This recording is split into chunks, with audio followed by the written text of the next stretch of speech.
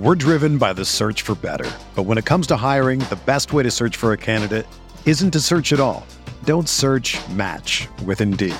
Indeed is your matching and hiring platform with over 350 million global monthly visitors, according to Indeed data, and a matching engine that helps you find quality candidates fast. Ditch the busy work. Use Indeed for scheduling, screening, and messaging so you can connect with candidates faster. Leveraging over 140 million qualifications and preferences every day, Indeed's matching engine is constantly learning from your preferences, so the more you use Indeed, the better it gets. Join more than 3.5 million businesses worldwide that use Indeed to hire great talent fast. And listeners of this show will get a $75 sponsored job credit to get your jobs more visibility at Indeed.com/Blue Wire. Just go to Indeed.com/Blue Wire right now and support our show by saying that you heard about Indeed on this podcast. That's Indeed.com/Blue Wire. Terms and conditions apply. Need to hire? You need Indeed.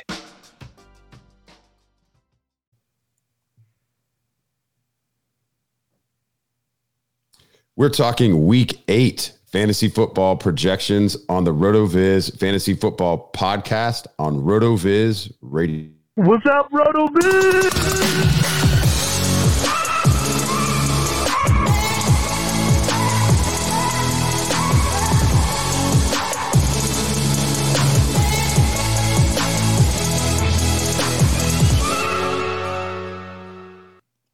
All right, welcome back.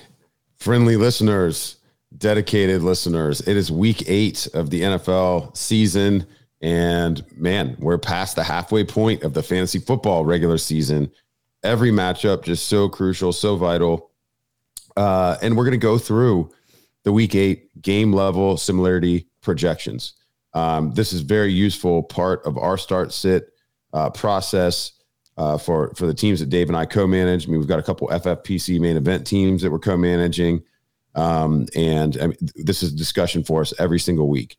So the GLSP, as we refer to them, it's just using some historical data from 50 similar type matchups for players who are similar to the subject player. And, it's just one way to use data to help make informed decisions. These are not specific to the player. They're specific to player profiles. So it's kind of cool. And yeah, it's been a lot of success. We went 2 for 3 on the deadly decisions we had to make last week, Dave. So, hoping we can have a winning record on that again this week. Just as a reminder, before we kind of dive in, this week in week 8, only 2 teams on bye. So a little bit easier.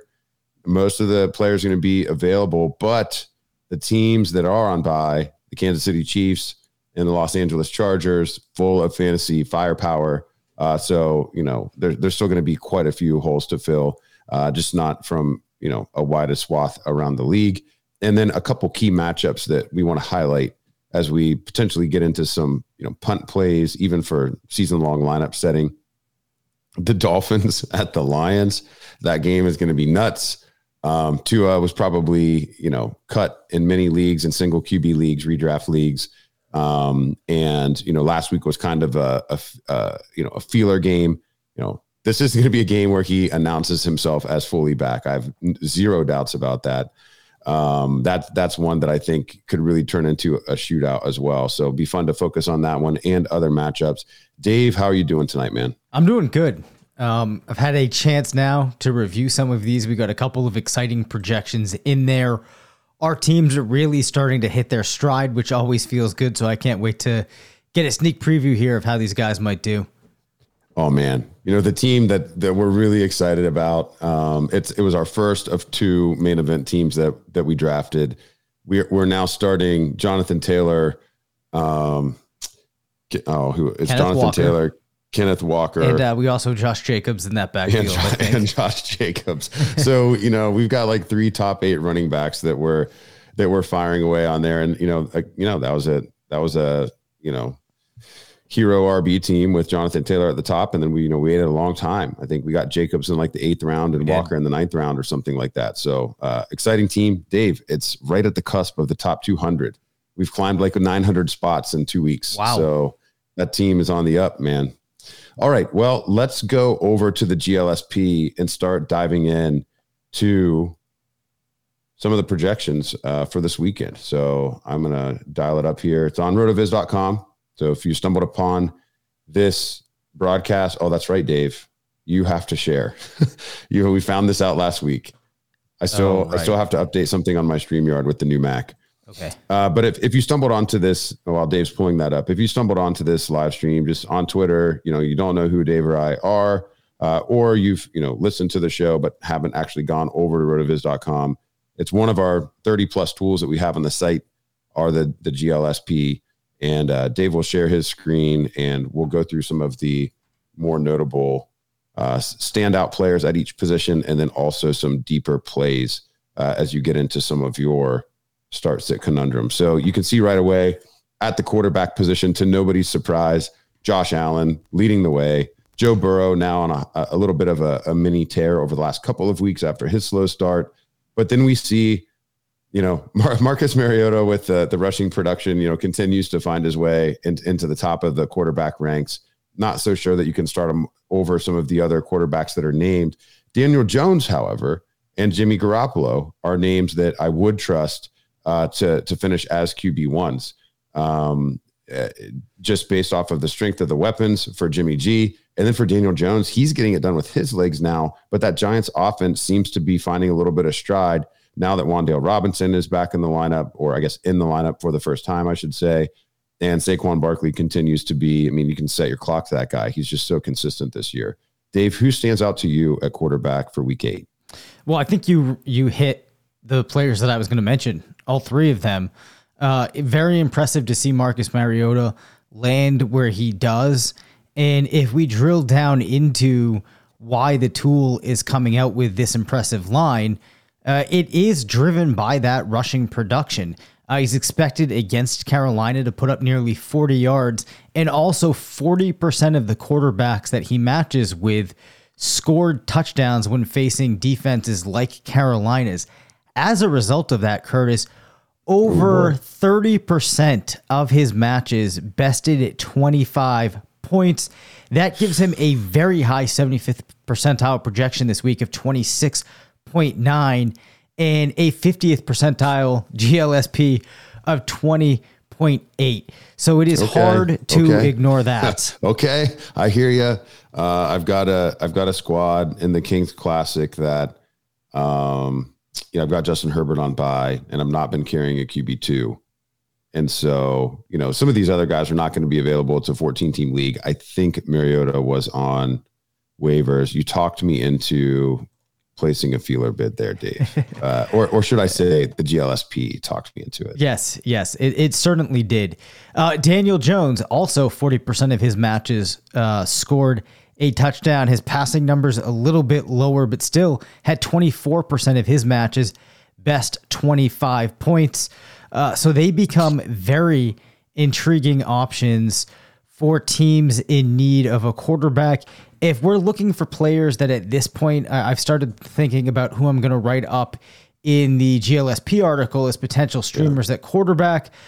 Jared Goff is owned in less than 50% of ESPN leagues. At this point, has the most favorable GLSP of players that are likely to be widely available in your league. Andy Dalton actually projects decently as well.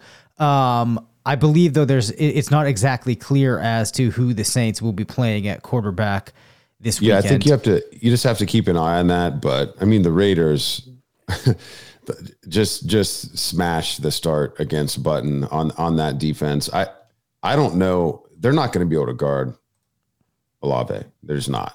And I think the Saints are going to have Michael Thomas back as well. So whichever quarterback does start, and of course, Dalton had that crazy week last week where he threw, I think he threw like 6 total touchdowns if you count the 2 pick sixes that he threw. So I don't know if it's going to be him or if it's going to be Jameis, but I agree. That's actually a great spot to go. That's a little bit more under the radar. I think the attention will be on some of those names that can win with their legs a little bit. So good one to sneak in there. Let's head over to page 2 and just check out a couple of those players as well. I think that's low for Tua now. It's probably pulling in. Is it pulling in his missed games here? Could that be driving him down? I mean, because it's certainly not the matchup against Detroit. I mean, players against defenses like Detroit should be smashed. You would not have missed games being pulled in. You would have games so that he did have to vacate early. Okay. Yeah. So that would contribute to it too. Also, sometimes we do see weird things where even though the player is facing a bad defense, for whatever reason, the type of profile that he has just hasn't worked out against those defenses, which is always kind of interesting to see.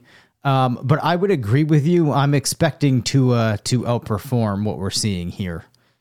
I also think it's a little bit more into desperation zone, but I think he's going to be available in basically every league. Did not have to spend, waiver dollars on him.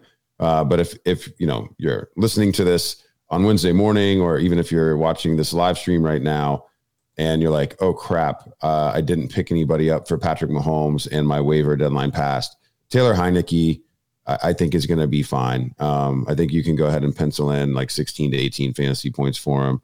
Already showing that chemistry with Terry McLaurin. The second start, the rust is going to be further off. So if you miss out on those page one guys, he would be another one on page two that I would mention. For sure. So I think we've hit the quarterbacks I wanted to talk about there. Let's go over to running back. We'll go to page one. Unsurprisingly, Curtis, we see a number of players at the top here that have been really crushing it this year in Derrick Henry, Josh Jacobs, and Saquon Barkley. As you look through the rest of the list, I'll kind of let you take the first crack at if there's any interesting names. There's one or two that I see here that I think are worth pointing out. Well, we continue to see, the standouts of 2022 climb up in this tool now. And Dameon Pierce has been there for a while. I think this may be the highest we've seen Ramondre Stevenson. Yep. And congratulations to him. Christian McCaffrey, I don't know that it has a lot of appreciation for, the scheme that he's in or anything. But, after last week kind of getting eased into the offense, to expect a heavy workload for him. The only other name that I would mention, I'm not sure that we've seen Aaron Jones on page one too often. So, that's encouraging for the Green Bay Packer. And then DeAndre Swift is expected to be back from injury this week as well. So I think that's noteworthy. For sure. The player I did want to draw some attention to here, it's really interesting to see Gus Edwards landing in the top 12 here.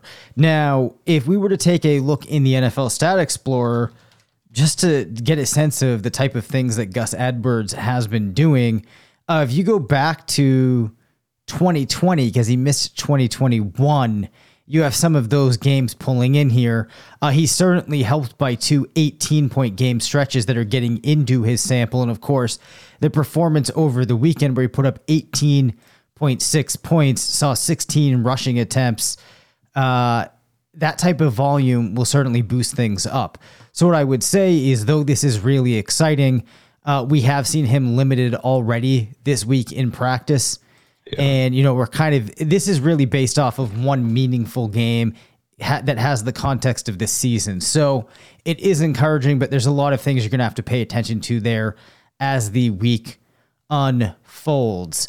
I think that some of the more interesting plays come when we get on to page two. You see Kenneth Walker landing just behind Nick Chubb. They're both expected to land in that 11.5 to 12.5 point range. Eno Benjamin, though, Curtis, a name that I wanted to call out here. We see him solidly in RB2 territory. Now, he's been helped out by the fact that the other backs there are banged up and the team has had to rely on him a bit more than you might expect. He's expected to put up, or I should say his matches produced an average of 10 rushing attempts for 46 yards, 30% scored a rushing touchdown, averaged 3 targets, almost 3 receptions and 18 yards. So he does not have the upside that some of the other options in that range might. Only 8% of his matches bested 20 points, but he does get more than like 35%, or actually almost 40% into that 10 to 20 range. So I think it was interesting to see him land that highly. Darrell Henderson, who we're looking forward to getting back on some teams, also firmly in RB2 range. And we'll just call out Najee Harris at this point now, slipping, as you might expect, down to the projection of RB 30 on the week. And he's just, slowly creeping back each week. We also see Travis Etienne down here. Obviously, we expect his workload to change. We know a little bit more about his situation than the GLSP app does at this point, of course, with James Robinson no longer in town. Another thing to mention on Henderson, we actually do have some sample from earlier this season when the Rams played the 49ers, and that's indeed the matchup this weekend. He had a very meager 7.27-0 line on the ground, 3.12-0 through the air. Of course, at that point, that was in one of the couple games that Cam Akers was getting heavier run. The 49ers do also have a very stout defense against opposing fantasy backs. Certainly. So the final couple of backs that I wanted to mention here, Khalil Herbert, Antonio Gibson, both in the 9-point range. Alvin Kamara, as far as top running backs go, it's kind of interesting to see him finishing down in on the borderline here of being an RB3. Also, Devin Singletary not projected very favorably, and he's a player that normally scores pretty well in the tool. And for me, as a player that is always kind of borderline getting into my lineups, he projects against the Packers with just 8 rushing attempts for 32 yards, 4 targets for 3 receptions and 22 yards. What the GLSP does not like for him this week is it sees very, very low potential given his matches of getting into the end zone. And as a result of that, just 7% of his matches, Curtis, going for more than 15 points. And we actually see nearly 70% of his matches being held under 10. So it could be a rough week for Devin Singletary. Dalvin Cook also projecting much lower this week than you might expect. And I just have to call it out because I made a joke about this player the other day, but Latavius Murray with the 44th highest average projection, man. Yeah, he's still registering. He's got a heartbeat. It's faint. He's got a heartbeat. Okay. Yep. Hey, we did get we're getting some questions coming in on Twitter. Okay, nice. Now as people are watching the stream here. So what does the GLSP say about Darrell Henderson versus Brian Robinson? I think based off you flipping through there, it had Henderson, but let's put them head to head because it's one of the features of the tool, which I think is great. You can of course look at the list, which we've been doing in this episode so far, but you have the comparison tab here, which Dave has flipped into, and now you can graph or plot, the 50 sim, not 50 sim performances of the two players and see what comes up. Yeah. So what you'll see here is it's not as large of a margin as I might have thought it would be. You have Henderson getting a couple of matches greater than 25. They are at the same percentages in the 20 to 25 bucket. Where you really see the difference is, though, 17% of Henderson's matches went from 15 to 20, just 10% for Brian Robinson, and then 40% of his matches held under 5, just 32% of Henderson's. So not a massive difference, but this would lean in the favor of Henderson. I'm also inclined to say that I think if I had to come at this with the type of model that I might have in my mind, so more subjectively, I'd probably also lean toward Henderson. What do you think, Curtis? Yeah, I just think the competition for touches is so different. Yep. I think both of these players, the type of players they are, you're hoping for touchdowns. Henderson is more likely, I think, to get a handful of targets than Robinson, with Robinson competing for, passing game looks with Antonio Gibson and JD McKissick. So I don't know. I think Henderson edges out, on all the tiebreakers in terms of, the attractive type of touches for fantasy. Sure. Any other running back questions? Oh, sorry. I'll let you drive. Yeah, no other running. We do have some wide receiver and tight end questions. So I think we can get to those as we review those positions. All right, cool. So wide receiver, I don't know if we've talked about it yet. I think you might have highlighted this The Miami Dolphins set up for a spot where they could absolutely crush. Tyreek Hill with an average of 21.2 points, a 75th percentile of 28.2, looking very, very strong. Other players that you would expect to see at the top, like Adams, Jefferson, Cooper Kupp, and Diggs. Name probably worth calling out, DeAndre Hopkins coming off a 14 target, 10 reception performance, already getting back into the top tier of our listing.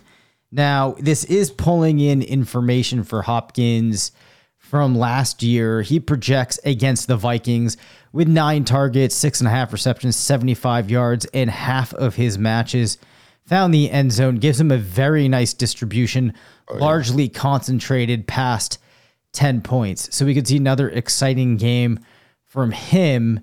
Devonta Smith, probably the biggest surprise that makes his way into the top of our listing this week. We do see Greg Dortch hanging around.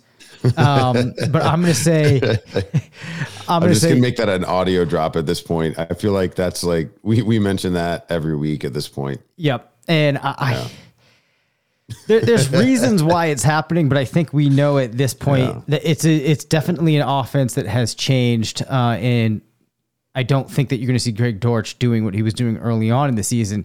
But back to Devonta Smith, 8.7 targets, expected 6.1 receptions, 76 yards, and half of his matches found the end zone. He actually had around 24% of his matches going over 25 points, Curtis, which is pretty impressive. It is interesting that you also see 24% of his matches going between 10 to 15. So his highest concentrations come in those two buckets. I would say at the very least, though, it looks like this should be a solid outing for Smith with the potential for it to be a very high scoring outing for him. Any player that you wanted to call attention to before we move on to the players from 13 to 24? No, the comment that I have isn't even player specific. Yep. If this dashboard view right here isn't the biggest advertisement for why you should draft 0 RB, I don't know what is. Because, every single week we're pulling up the running back position and like there's really only 3 to 4 names that have been static on there, for the balance of the season. And every single week we pull up the wide receivers and it's the same cast of characters. These roles are rock solid. The upside that they have is just, unmatched. And every single player that's listed there, you've got a good return on your investment, except for arguably maybe,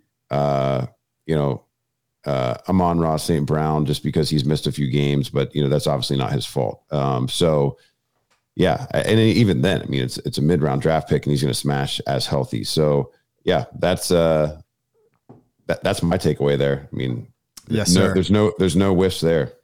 Yeah. It really stands out when you start looking through here. Other players that we could expect to have good games. Jacoby Myers, it has him behind Deebo Samuel.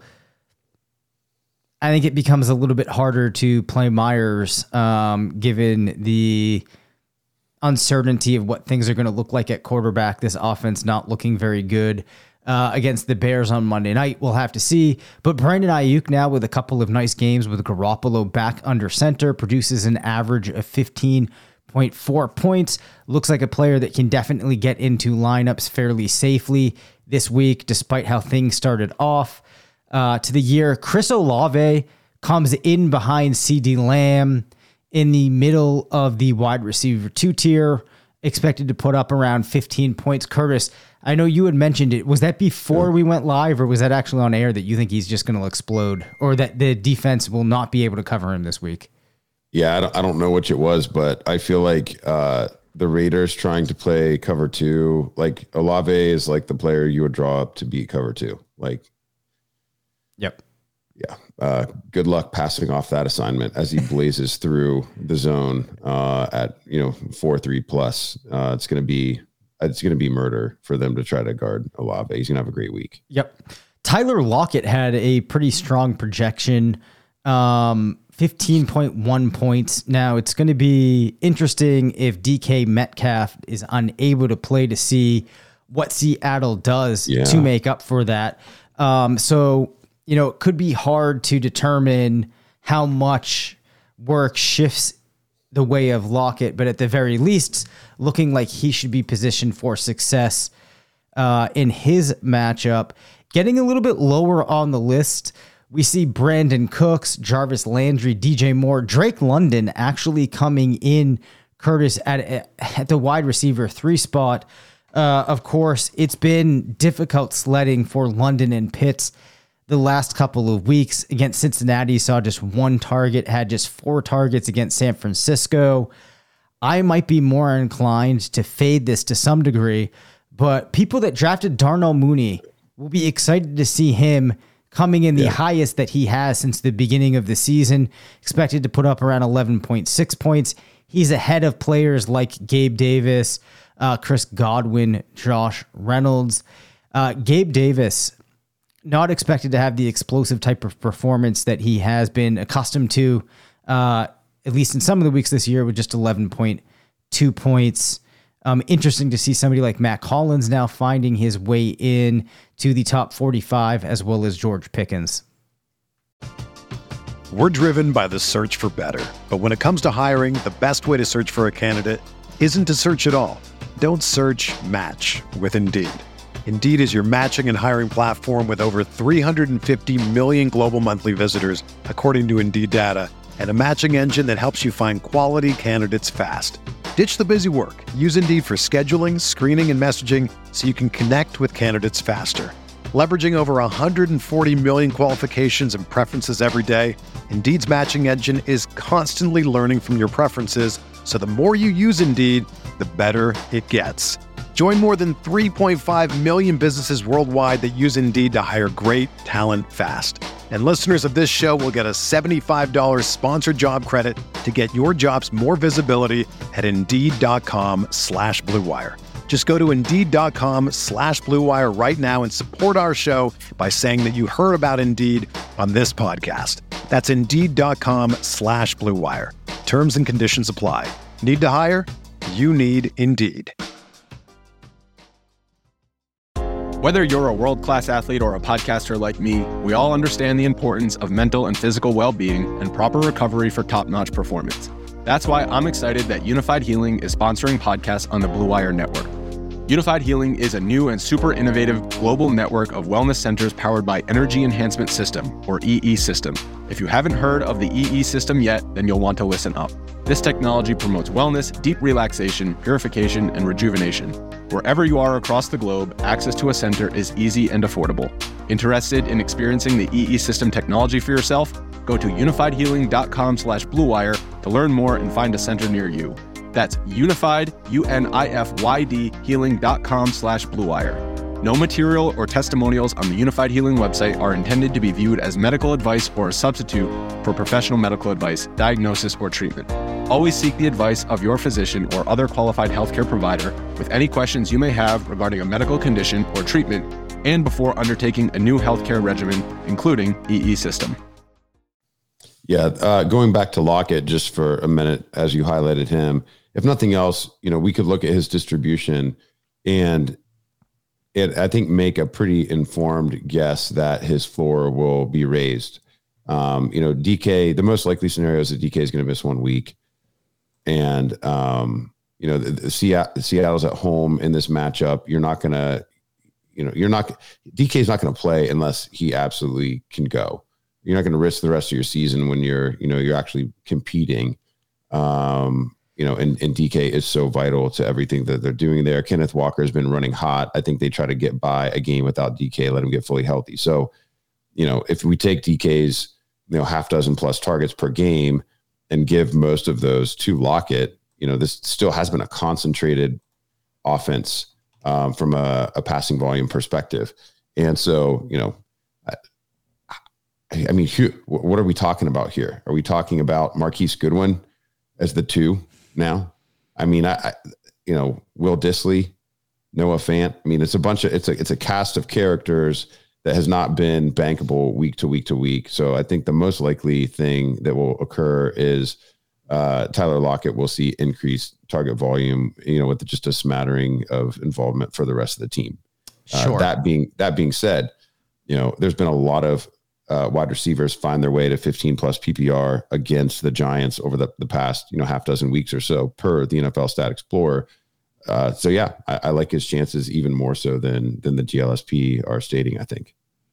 Yeah, certainly. So I think we've hit the majority of players I wanted to talk about there. You see Curtis Samuel coming in fairly low, Terry McLaurin fairly low. Of course, with the change at quarterback, it's hard to know how that might impact them.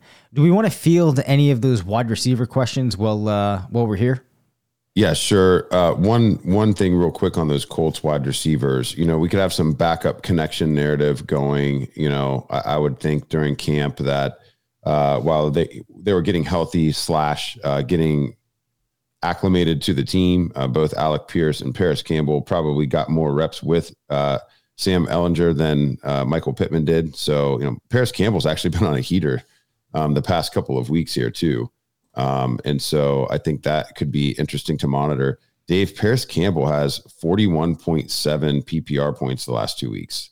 He's been a wide receiver 1 in each of the last 2 weeks. With 23 targets in that stretch. Yeah, he's really smashing. And now, he probably, I'm going to say he's probably caught more balls from Ehlinger and or, Nick Foles during camp than he did from Matt Ryan, probably.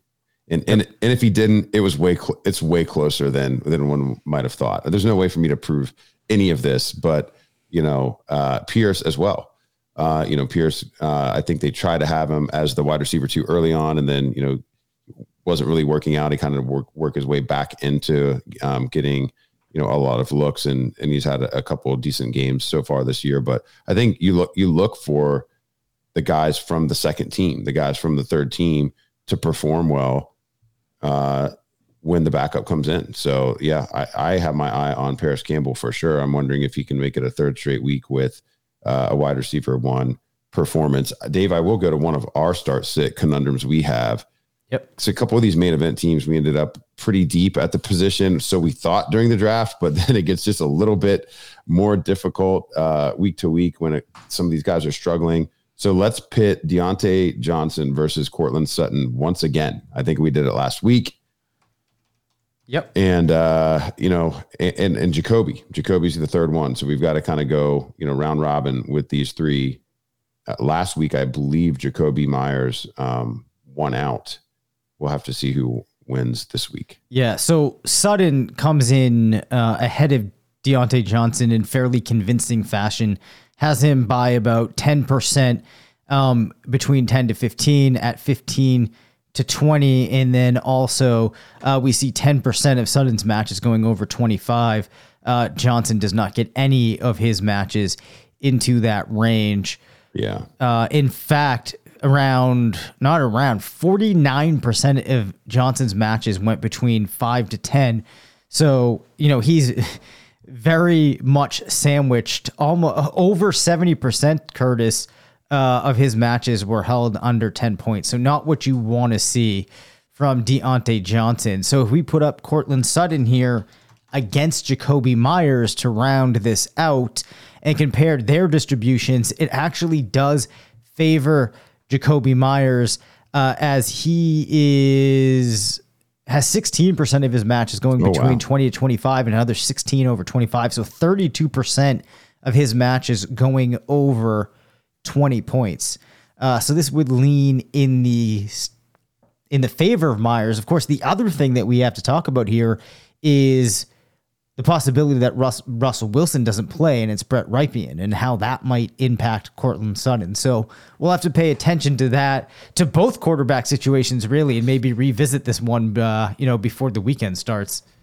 Yeah. Three teams in shambles at the signal caller position. I will say Jacoby, despite, playing with a couple different, I don't have week 7 data in here in the weekly Stat Explorer yet. Week 7 was not good.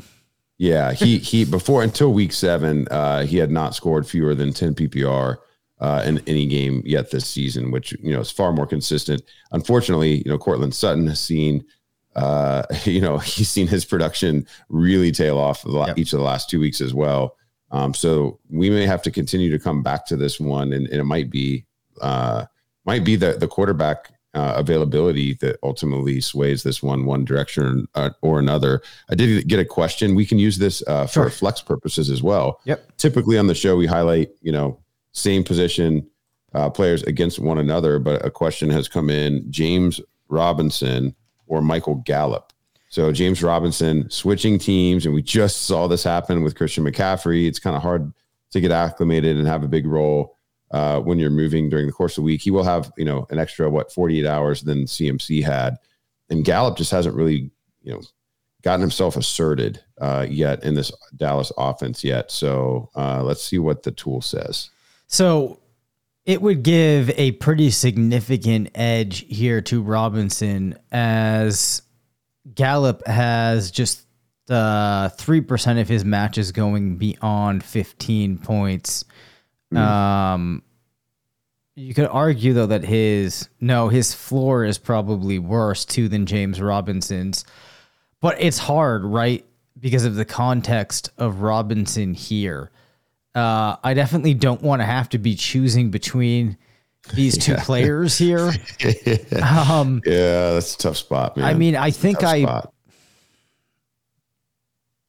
probably go Gallup, despite what we're seeing the GLSP say. That's from the GLSP perspective. It's a clear win for Robinson. I wanted to dive in just to see what types of players are having success in these types of matchups in the NFL Static Sport. So I'm looking at James Robinson right now.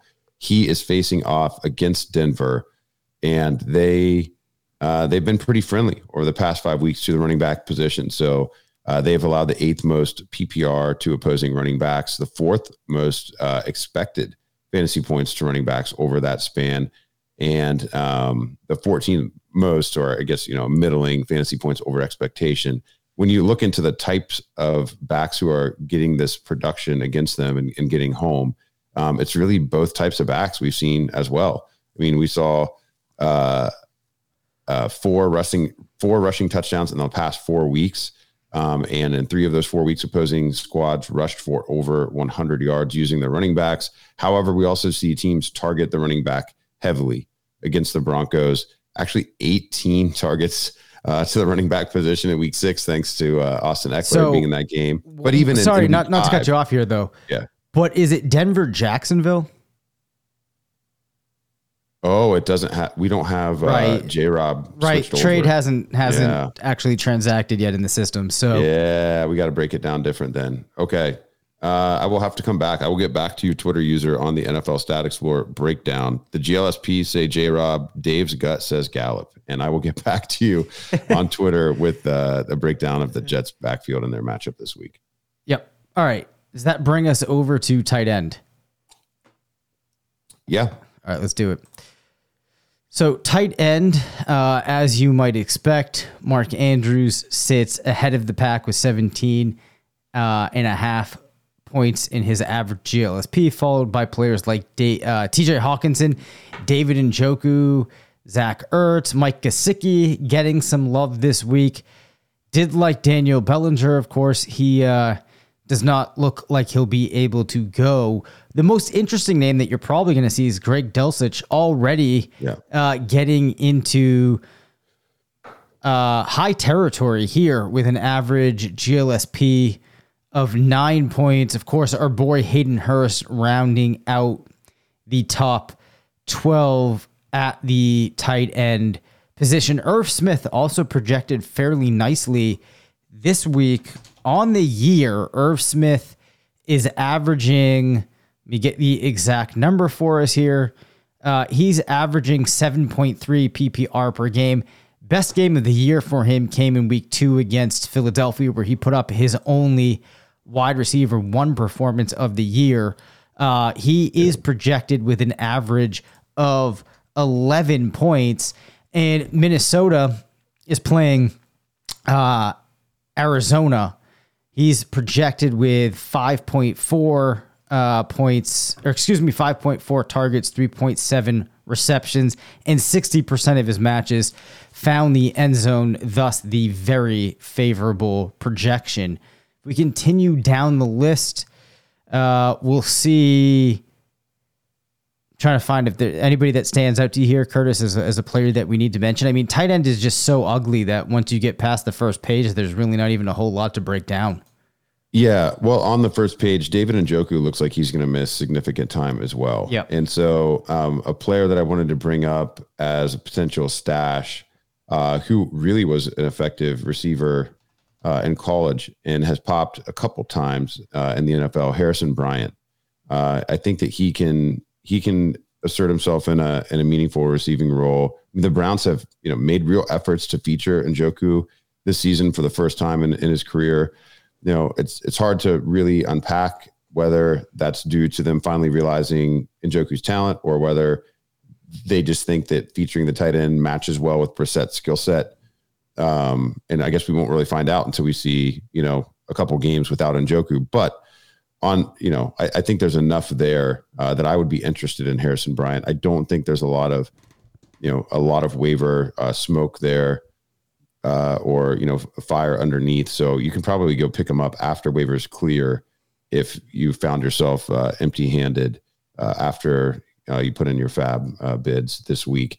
The other thing that I wanted to mention with Dulcich, man, 12 targets the past 2 weeks, does have a receiving touchdown. And, one of the start sits that came in on Twitter was start Kyle Pitts or Greg Dulcich. And this is honestly, wild. I think it's super fair, man. Like it is. I can't answer Pitts in good conscience, man. Like I can't. Yeah. Like I think you should start Greg Dulcich over Kyle Pitts. Yeah, I agree. I mean, if you think about the likelihood of the opportunities that these players are going to have to get fantasy points, you really just can't put it towards Pitts. Doesn't matter how talented the guy is. That situation is just so bad. And maybe he's not even as talented as everybody thinks. We really can't even decipher that given the limited amount of opportunity that we're seeing for him. So at this point, yeah, I agree. Feels nuts to say, but yeah, you got to go with Greg. I mean, okay. Pitts has scored more than 5 PPR one time in 6 games this year. So this is a big sample size. In this iteration of the Falcons offense, Pitts is not it. So yeah. At Vasher, no, not at Vasher, at Eric D66, you are more than welcome to start Greg Dulcich.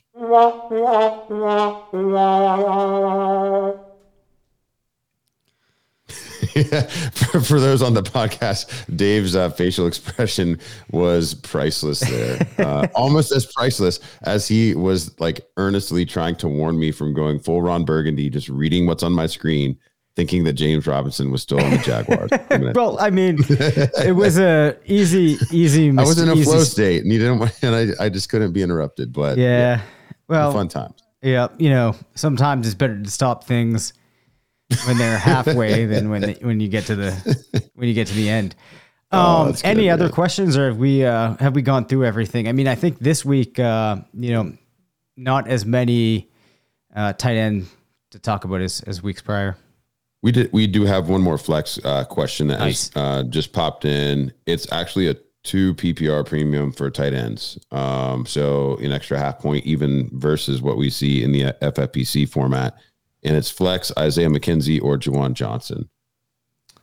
All right. Oh, this is a fun one. Yeah. Those are definitely 2 players I've never pitted head to head in this tool before. All right. So one thing that we will do here is just look at Juwan Johnson's stat line to determine how much of this is coming from receptions. His average based upon his comps is 2.7 receptions.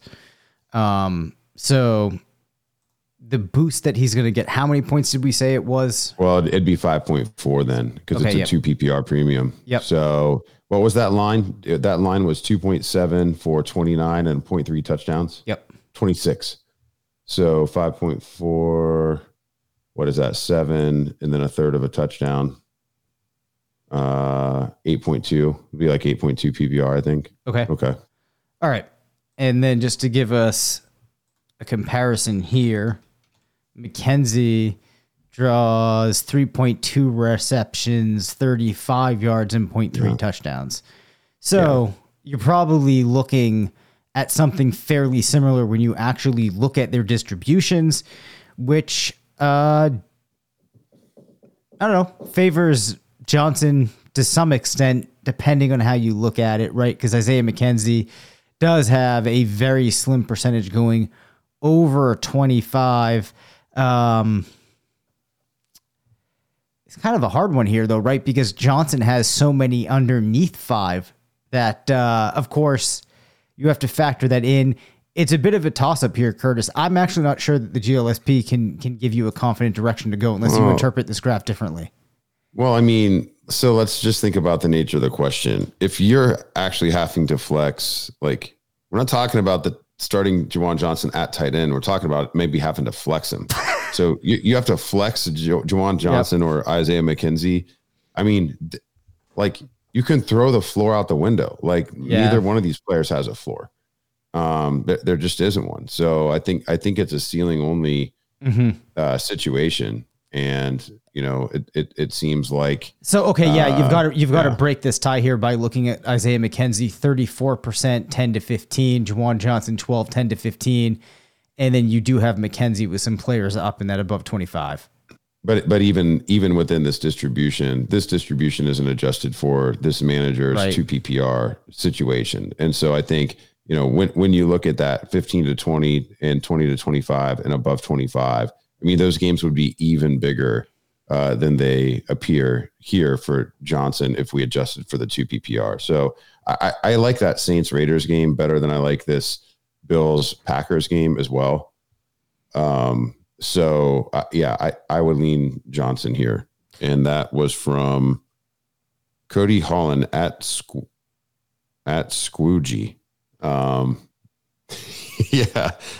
Cody Holland, we will take Juwan Johnson here. So Curtis will anyway. This really highlights one of the things that I talk. I find myself, at least the people that I talk to about fantasy football in real life, that I find reminding them a lot of these things that you agonize and then you beat yourself up for hours over on Sunday when one player goes, you know, for 25 and the player that you played instead gets like 4 points. These are things where, you know, you're going to get these decisions wrong a lot, right? When you're making decisions between 2 players like this, which sometimes you have to, there's no great science here. No, it's Isaiah McKenzie and Juwan Johnson, man. So like I wouldn't want to try. Yeah. This is a 50 game sample. I think if we could adjust it on the fly, to solve for the 2 PPR and in my opinion, the better matchup, the Saints against the Raiders, this is Johnson hands down for me. Yep. And if it doesn't work out, we will live. And I'll just blame it on these players being bad. So it'll be fine, man. It'll be fine. Do we have anything else we need to hit before we close out? Let me just take one last look here. I think, I wanted to look at defense. We've only done this one other time this season, but I want to remind people that this is a great way to identify some streaming defenses. And Dave, we're in a situation where on both of our main event teams, on one of them, we've been rolling with Denver for the past month or so. They were running hot a little bit, but then the last 2 weeks they've fallen off and the whole team has kind of fallen off. It's not a defense I really want to chase anymore. We do have Minnesota coming back from bye and on the other squad, and Denver is probably cuttable. But my question for both of these, I guess, is, one, who are some good streamers according to the GLSP this week? And then 2, does Minnesota rate highly enough that we don't have to try to replace them and Denver on the team where we've been rostering two defenses? Sure. Well, it looks like a no. Minnesota is at the bottom of the pack this week. Yeah. So they are not an option. I very honestly cannot speculate as to which defenses could be streamers based upon availability.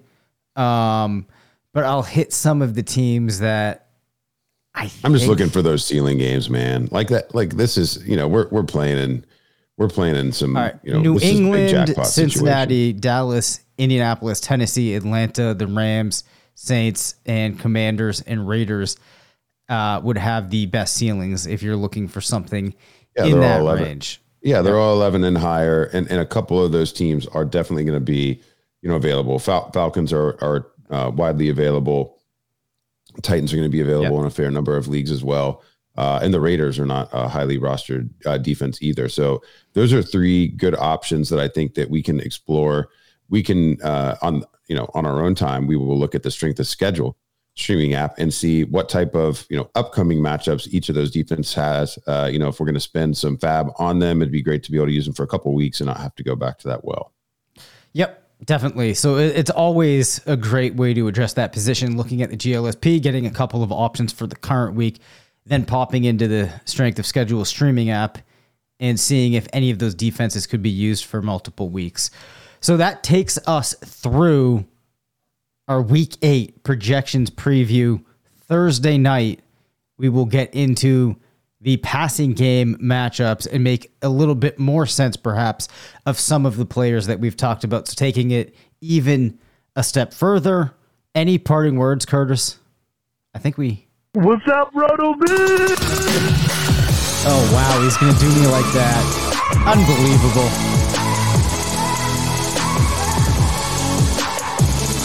Unbelievable.